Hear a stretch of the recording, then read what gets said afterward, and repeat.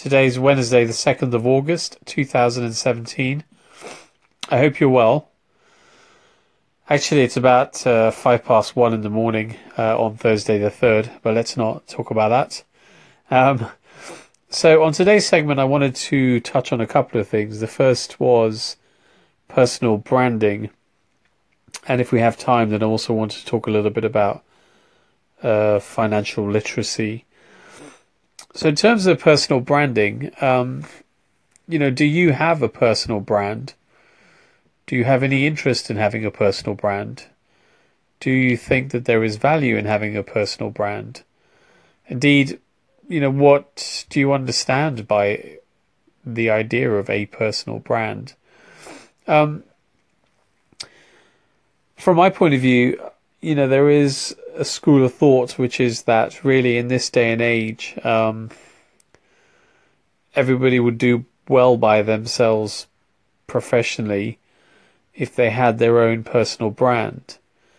And, this is not exclusive to people that are looking to generate revenue by virtue of having a personal brand and then going on to sell something related to a skill or an expertise that they can provide to other people.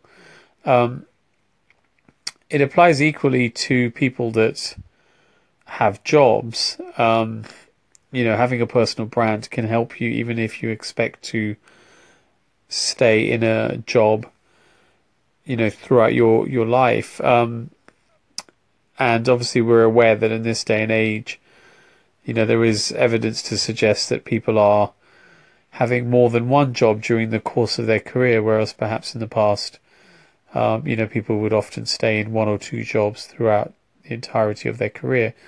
And so having some sort of personal brand could potentially be of value to you if you were going to change from one job to the other. Obviously, in the kind of entrepreneur and startup world, then again, having a personal brand can carry a lot of value.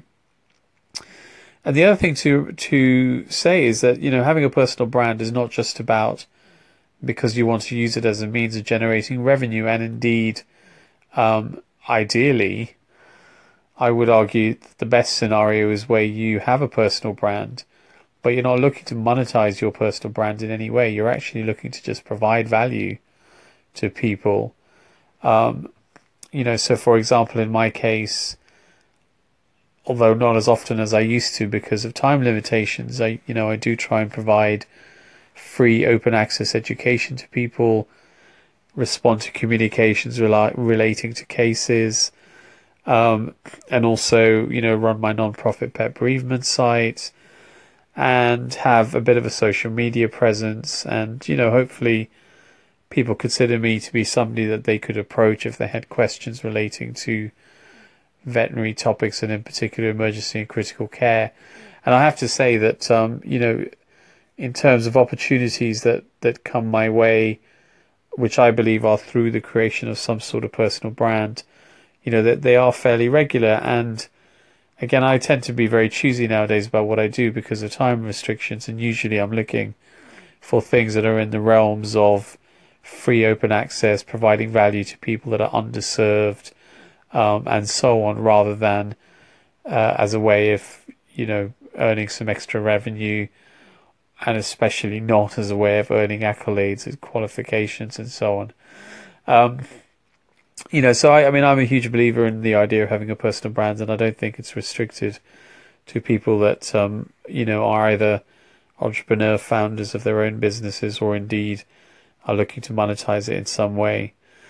Of course, part of what's required nowadays to be able to do this is to have some expertise and to be relatively adept at online activities, websites, social media, digital marketing in inverted commas, because that's just, both the most efficient, effective, sometimes free means of achieving this now, day and age.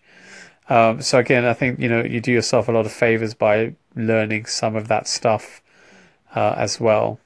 I'm not going to have time to talk about financial literacy, so I'll do that tomorrow. But take chances, be compassionate, live a beautiful life in a beautiful state. Cheers. Bye.